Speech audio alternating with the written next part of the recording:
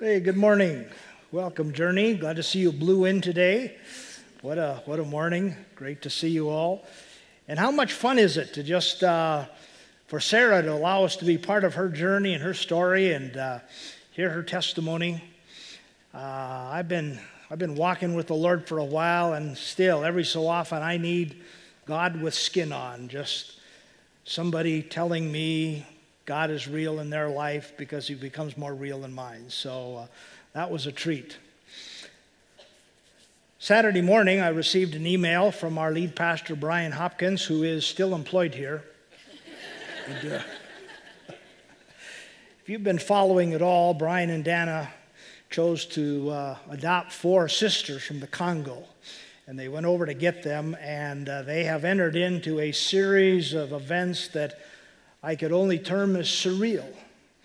And in this last week, they've hired an attorney who specializes in this kind of dilemma, and they feel this is kind of a make or break type of week. And he wanted me to express to you how desperately he wants to be here, how desperately he misses you, and wonders if we would just join with him and Dana in really just praying and maybe even fasting part of this week to implore the Lord to provide some kind of breakthrough. So let's just bow our heads as we begin this morning. And as we bow our heads to pray, could I ask you, would you be willing on Tuesday just to set aside one meal and fast for one meal on Tuesday as a body together and use part of that time to pray for Brian and Dana and for a breakthrough. And if you've had some commitments already on Tuesday, if you could pick Monday or Wednesday or some other day of the week and just say, Lord, I'll stand with them and I'll fast for at least one meal. And I'll use part of that time to pray for them. And as our heads are bowed, if you'd make that kind of commitment, would you just slip your hand up and put it down and say, I'll do that, Pastor. Yeah, all over, you bet. Let's pray. Father, really all of us at some point in life have been in a situation where every direction we turn, it seems like there's a roadblock. And so in a very public way, that has been the journey of Brian and Dana these last few weeks. And we pray in Jesus' name that you will provide a way through, that you will encourage their own hearts and give them hopefulness and move mountains and do what is according to your will. In Jesus' name we pray. Amen. I'd also like to welcome, we have some guests here that are just very personal to me. My brother-in-law, Dwayne Erickson, for 17 years was the director of our evangelical missions, and he's a man I hold in high esteem, and he's here with his wife, Jessie, who is my first cousin, and I am my own grandpa. And anyway, Marcy and I are delighted that they're visiting us today, and they're here with us to worship together. This is the first in a series of 4 messages about the values that we're trying to develop as a community of believers. For about 6 months, leadership here has been meeting with Mike Gamble on Oxano, a consulting company, helping us walk through how to recalibrate our values, the things that mean the most to us, the hills we're willing to die on, and then how right now we're working on a strategy, how to actually allow those to bleed into and feed and spill over into every part of our fellowship together. The first one is the one we're going to talk about today, and it is this theme, Imago Dei. Imago Dei means created in the image of God. That every person who walked through these doors today, every person who's seated next to you, that every person is created in the image of God. And however tainted or obscure that image is because of the events of life and sin and the fallenness, that image still persists. And not only that everyone who did not walk through these doors today is created in the image of God. however tainted or obscured that image is, by virtue of events and choices, that image still exists. In 2012, Les Mis, based on a novel written by Victor Hugo, was made into a movie, a musical. One of the characters in the movie is Fantine. Fantine, played by Anne Hathaway, is a young woman who was living carelessly, the mistress of an aristocrat who, after she became pregnant, threw her aside. And in a culture where being an unwed mother just closed all kinds of doors, after having her young daughter, she gave her daughter to an innkeeper and his wife to take care of. The innkeeper charged exorbitant fees, and she got a job in a factory, and she was working there trying to constantly keep enough money coming in so she could provide for her daughter. And then someone at the factory exposed her as an unwed mother, and she lost her job. Now desperate to provide for her daughter, she first sold her hair, then she sold some of her teeth, then she went into prostitution. In the midst of all that, she became terminally ill. And in this place of great despair, she sings a song called I Dreamed a Dream. And we're going to watch that.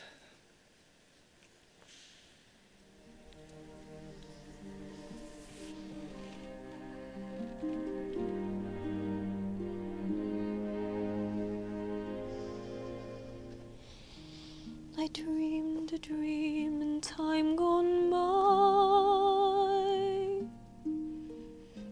when hope was high and life worth living. I dreamed that love would never die. I dreamed that God would be forgiving. Then I was young and unafraid, and dreams were made, used, wasted. There was no ransom to be paid, no song unsung, no wine untasted. But the tigers come at night, with their voices soft as thunder, as they tear your hope apart, as they turn your dream to shame.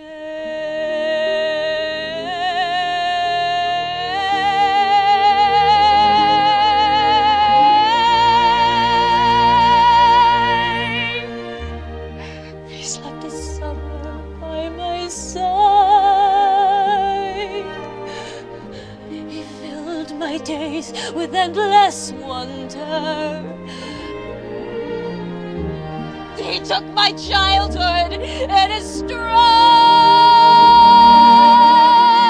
but he was gone when autumn came.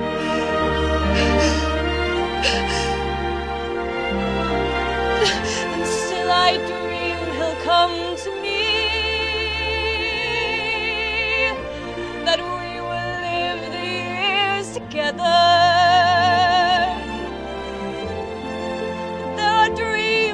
That cannot be, and there are storms we cannot weather.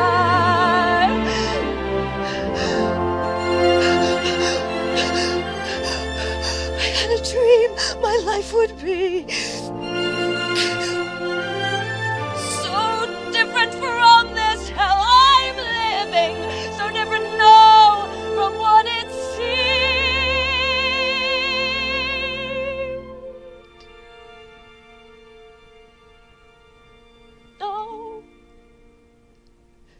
Life has killed the dream.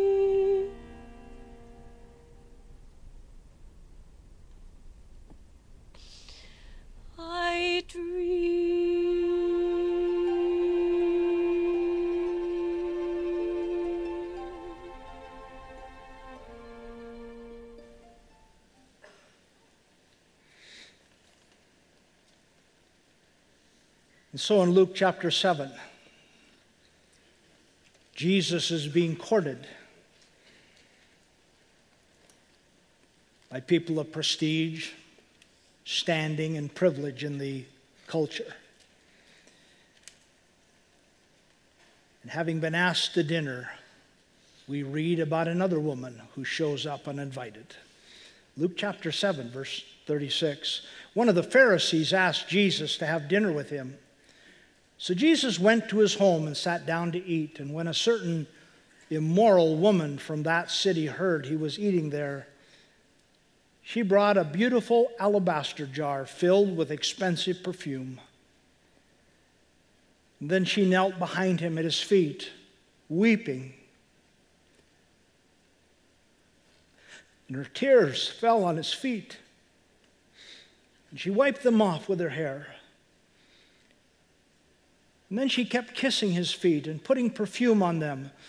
And when the Pharisees who had invited him saw this, he said to himself, "If this man were a prophet, he would know what kind of woman is touching him. She is a sinner." And then Jesus answered his thoughts. "Simon," he said to the Pharisee, "I have something to say to you." "Go ahead, teacher," Simon replied. Then Jesus told him this story. A man loaned money to two people, 500 pieces of silver to one and 50 pieces to the other. But neither of them could repay him, and so he kindly forgave them both, canceling their debts. "Who do you suppose loved him more after that?" Simon answered, "I suppose the one for whom he canceled the larger debt." "That's right," Jesus said. Then he turned to the woman and said to Simon, "Look at this woman kneeling here. When I entered your home, you did not offer me water to wash the dust from my feet, but she has washed them with her tears and wiped them with her hair. You didn't greet me with a kiss, but from the time I first came in, she has not stopped kissing my feet. You neglected the courtesy of olive oil to anoint my head, but she has anointed my feet with rare perfume. I tell you, her sins, and they are many, have been forgiven. So she has shown me much love. But a person who is forgiven little shows only little love." And then Jesus said to the woman, "Your sins are forgiven." The men at the table said among themselves, "Who is this man that goes around forgiving sins?" Jesus said to the woman, "Your faith has saved you. Go in peace." I've been in this industry for 40 years. This industry of the church. There's 400,000 churches in the United States. And in those 40 years, I have been almost always in a place of privilege. And about 8 years ago, I just couldn't take it anymore. And I quit. The reason I quit was I just couldn't handle anymore the way churches treated people. How we treated one another on the inside, and if it's possible to be worse, how we treated those who were not insiders. And I started getting so angry, I thought, these are generally good people. They don't need me throwing rocks. So I left. Because I have a gracious and long-suffering wife, she allowed me to move to England, where I got involved with a university and studied. For 6 months, I could not bear to go into a church. I had trouble even walking by one. And after 6 months, I woke up one Sunday at the Asbury Overseas House where I was living, and I thought, I should go to church. And I thought, well, I'll just go to the closest church I know. And just down the road was an Anglican church, an old stone English structure built during the Civil War in the United States with no heat. And all through the winter in that northern climate, everybody would be bundled up in their coats through the entire service. And it wasn't a very dramatic service.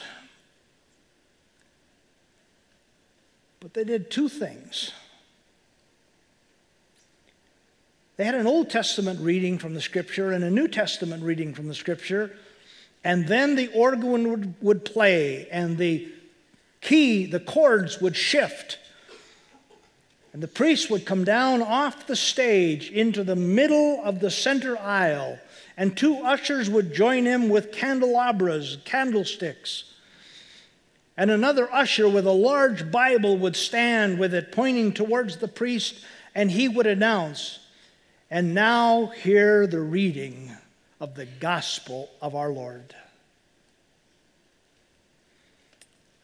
And every week I would go to hear the reading of the gospel of our Lord. And then after that, a little later in the service, they would announce that anybody was invited to come to the altar to partake of the Lord's Supper. And at the announcement of that event, I would always have my eyes fill up with tears, with emotions I could not understand. But every week I would go back in order to hear the reading of the gospel of our Lord and to kneel at that altar and be reminded of the broken body and the shed blood of Jesus. And after a while, I began to realize that I was being gripped by what the Apostle Paul talked about when he said, "Do not be easily removed from the simplicity that there is in Jesus." By the end of that season of my life, I rose with two convictions. Number one, that Jesus likes people. He likes the people who are here this morning. He likes the people who are not here this morning. He likes you if you walked in today and you're in grace. He likes you if you walked in and you're in disgrace. He likes you if life has been good and you're here full of joy. He likes you if you are facing crushing disappointment. He likes you if you bear secret humiliation. He likes you. And the second, coming from the Lord's Supper, was that He will do almost anything to show you how much He loves you and how much He wants to be with you and for you to be with Him. That He values us. He values you. That's Imago Dei. Imago Dei, that you and I are created in the image of God, and when God looks at us, when Jesus looks at us, He sees family. That's who He sees. And if I believe Imago Dei, then there are 4 responses that are part of my life. 4 responses that we hope over the next months and years will be increasingly part of this community and this church. Let's look at them briefly. Number 1, that I actually believe in my heart that everyone is created in the image of God. Jesus, in this setting, with these people of prestige, stops, feeling the tension in the room, and He points and He says, "Look at this woman. Look at this woman. Look how she's treating me. Look at her behavior." When others, embarrassed by her behavior, want to divert their eyes and look away and carry judgment in their heart, He's saying, look at this woman. This woman who bears the image of Christ. And if I really believe she bears the image of Christ, He was saying a number of things. He was choosing identification versus judgment. He was saying, guys, if you want to know whose side I'm on, I'm over here. This was not some rose-colored glasses I'm over here. This story tells us this is an immoral woman who had many sins. And he said, I'm here. This is family. It's not judgment. Our son Nathan used to have an uncanny ability whenever he traveled and flew to either be in the row in front or the row behind the crying baby.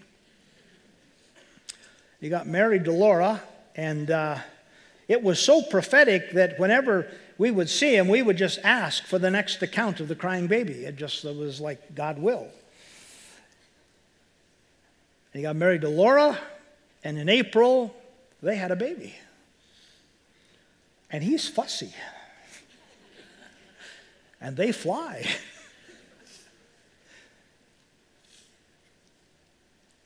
It's amazing how different the crying baby looks when it's not the baby of a stranger, but it's yours. Jesus said, I'm identifying with her rather than judgment.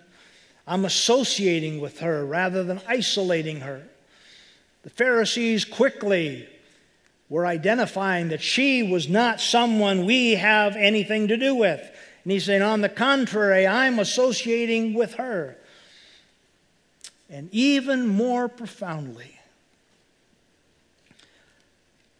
he was saying to the Pharisees, this woman has the capacity not only for me to minister to her,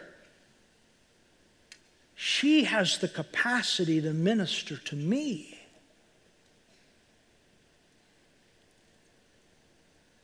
That she, this woman of many sins, but still created in the image of God, actually could minister to the Holy Son of God. And that ministry was received by Jesus. And this isn't an isolated incident. When he met the woman at the well who had had 5 husbands, he says, would you be willing to draw some water for me? Not just ministered to, but ministered by this woman to Jesus Christ, the Son of God, believing that everyone bears the image of God. A second response is seeing others as God sees them. How did the other people in the room see this woman? They saw sin. This woman is sin. She has sin. She's behaving sinfully. It's her own fault. It's her own choice. Sin. What did Jesus see? Even before he pronounced, your sins are forgiven, he says to the Pharisees, see how she loves me. How could she be capable of such love? How could someone who has behaved thus actually have the capacity in that fallen heart to love Jesus? While they saw sin, in his eyes, he saw her love. This is not an isolated incident either. When people were bringing children to Jesus, the disciples were keeping them away until Jesus turned and he said, no, you're not looking at this right. Allow these children to come to me because they are the kingdom of God. This is what the kingdom of God is like. Seeing others as God sees them. Third response is respecting anyone God puts in our path. Respect is an act of value. She has value. She is epitomizing the spirit of what I came to earth to do, Jesus is saying. She is showing humility.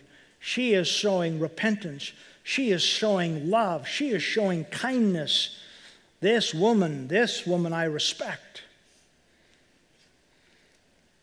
He said it of the Good Samaritan.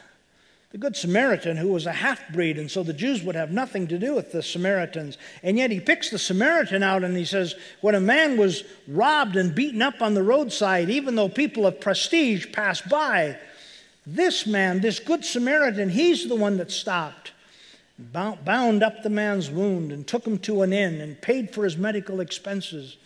He had value. And when he was walking through the city, and Zacchaeus, who had been cheating people for years as a tax collector, got up in a tree so he could see Jesus. And Jesus said, no, I'm going to your house. I want to go to your house today because you have value. Respecting anyone God puts in our path. Our fourth response is welcoming all people. Not just the ones who are like me. Welcoming all people. This isn't about the woman now. This is about Jesus. What was there about Jesus? That this woman, and the woman at the well with her 5 husbands, and the woman taken in adultery, and the Good Samaritan, and Zacchaeus, and others were safe in his presence. The holiest man to ever walk the earth, and these people felt safe. Felt like he threw open his heart and he welcomed them into his presence. Now my mind is tired. It's been tired for a couple of weeks. And when I found out I was going to be speaking today, I talked to 2 of my kids. And both of them, in separate conversations, said, well, tell them about Wilbur Plugger. So we're going to finish by my telling you about Wilbur Plugger. Now, I never knew Wilbur Plugger, but I know people who knew him. And Morris Chapman, who will be part of this, is someone I heard personally tell this. So let me tell you about Wilbur Plugger. One day, Morris Chapman, the pastor of the prestigious downtown First Baptist Church of Albuquerque, New Mexico, was at his desk. It was a day off, so he was answering the phone, and the phone rang. And on the other end, he heard this voice. Well, hello, Pastor. My name is Wilbur Plugger. I am a rodeo clown. I am in town for the New Mexico State Fair. And anytime I work this fair, I always worship at your church. And I heard you were new. So I just wanted to call and let you know that I'm going to be worshiping with you this Sunday, and I'm looking forward to it. Well, Pastor Chapman said, Wilbur, thanks for calling. We're certainly going to look forward to seeing you, and I'll try to meet you and visit with you when you come. Now, Wilbur said, because I'm going to be there this weekend, Pastor, I'd sure be happy to speak. Pastor Chapman said, well, Wilbur, thank you.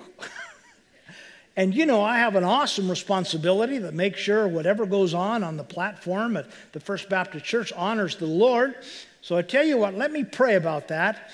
But we should meet. And so they set up a time to meet out at the New Mexico State Fairgrounds, and they had a meeting. Pastor Chapman said he was just a delightful guy.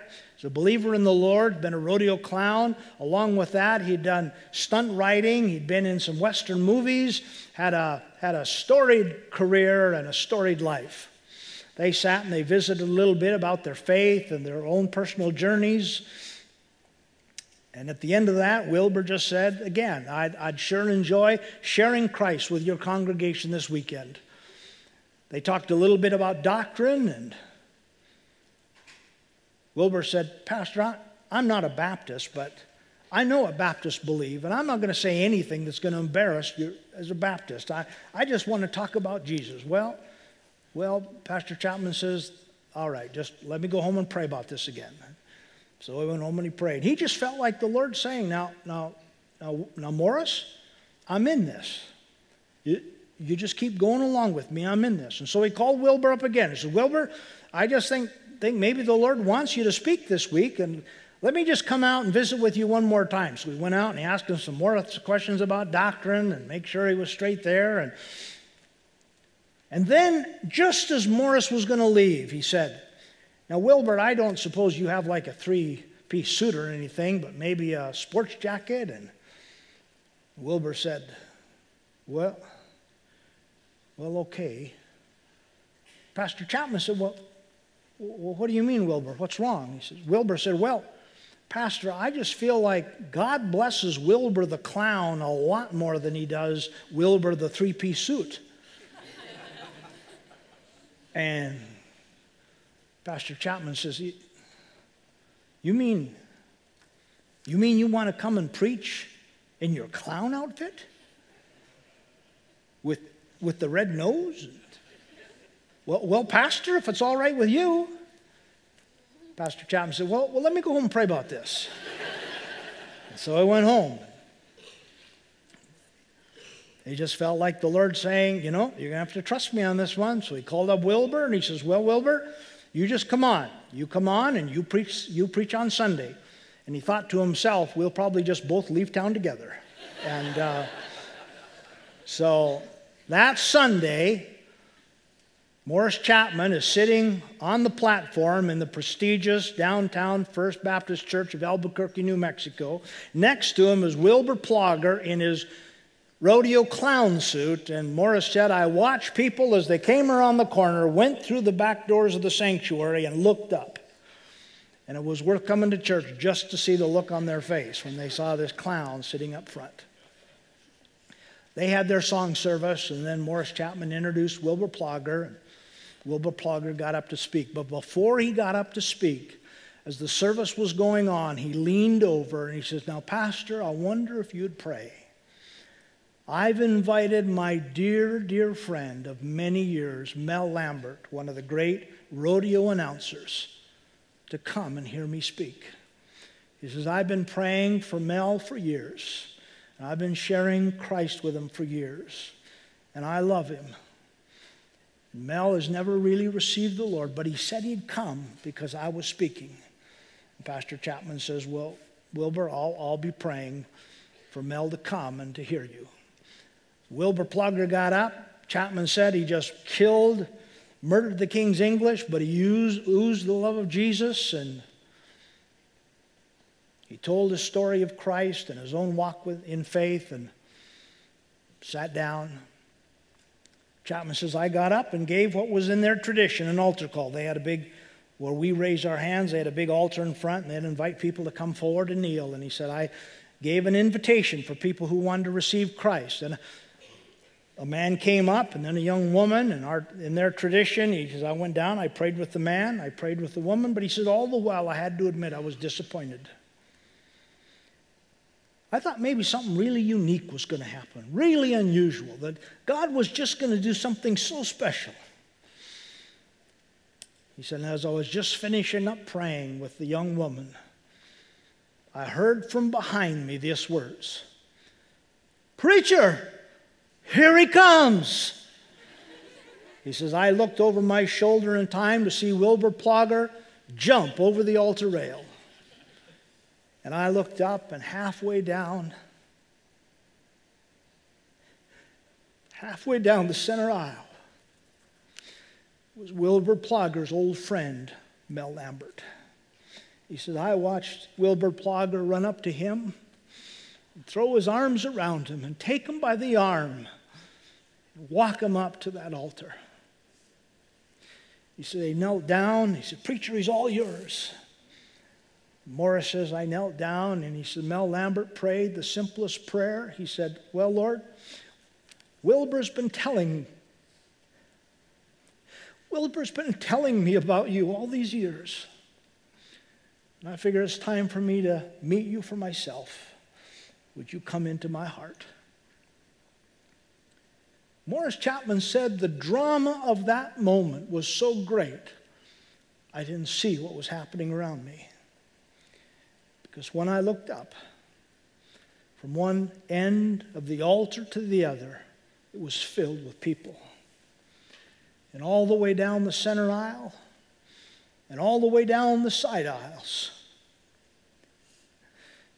Morris Chapman said it was the single greatest one-day revival in the history of the First Baptist Church in downtown Albuquerque, New Mexico. Now here's what I want you to get. I want you to get that Wilbur, carrying the Spirit of Christ, threw open his arms, said, "Here he comes." And that in our failure, in our brokenness, in our weakness, in our humiliation, God wants us to know that that's Jesus' attitude towards us. That he's not ticking off every item of performance. He's saying, "Look here she is. Your family, I'm so happy to see you."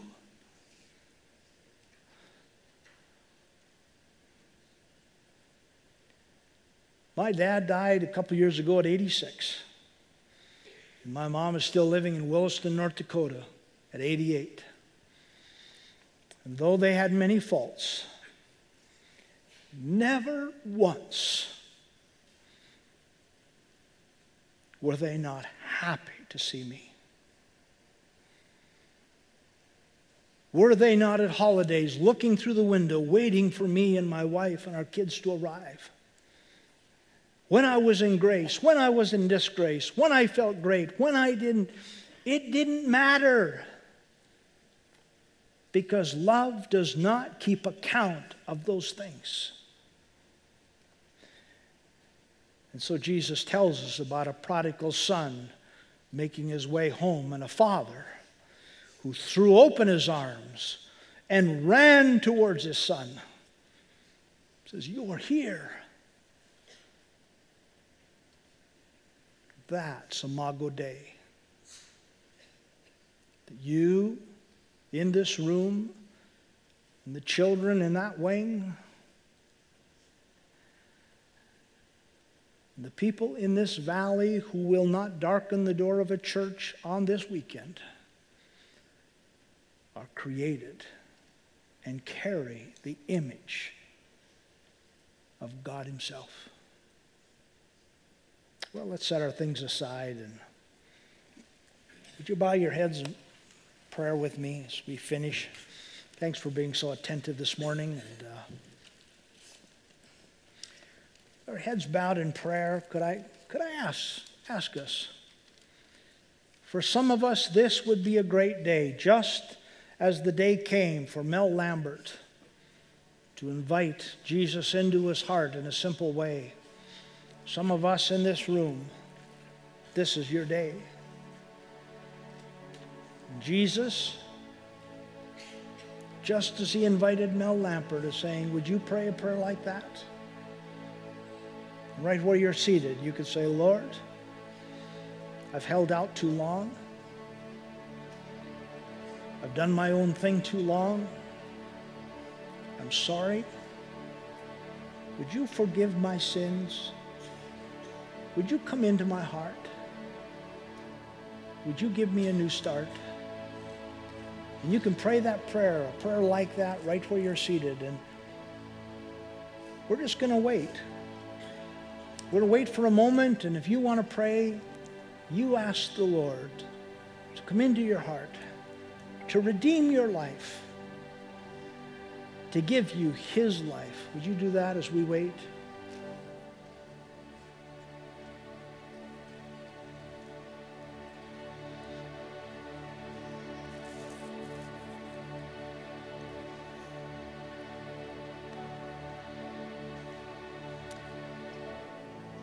Our heads are bowed in prayer, eyes closed. No one's going to embarrass you.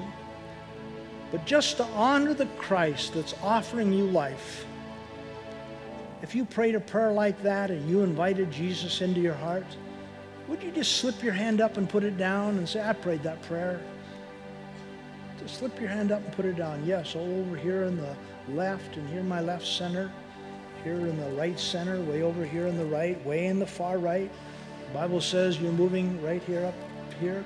You're moving from death unto life. Yeah, over here on my right. The Bible says, I stand at the door and knock. Anyone who invites me in, I will come in. And Christ is coming into your heart right now. Amen. Now, could I ask the rest of us? Some of us today have been faced with crushing disappointment. Some of us carry secret humiliation for what's gone on in our lives.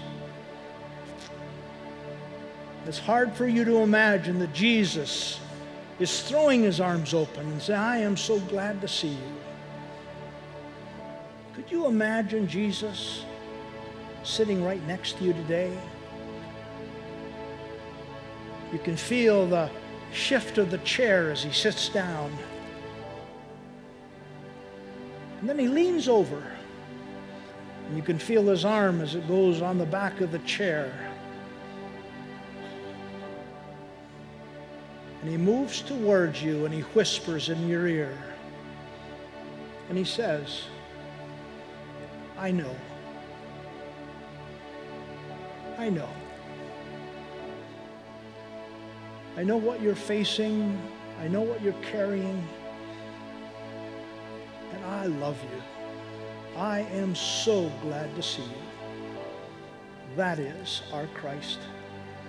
Lord, thank you for your kindness to us today, for all these many who slipped their hands up this morning and invited you in, and you promised that if they ask, if they open the door, you will come in. Lord, you've moved them from death unto life. And I pray that you'll find some very concrete way to cement that commitment and decision so Satan does not steal it. Give them the joy of this salvation. And for all of us who at different seasons in our life need to see our Christ throw open his arms, Lord, give all of us the capacity and the desire to throw open our arms. In Jesus' name, amen.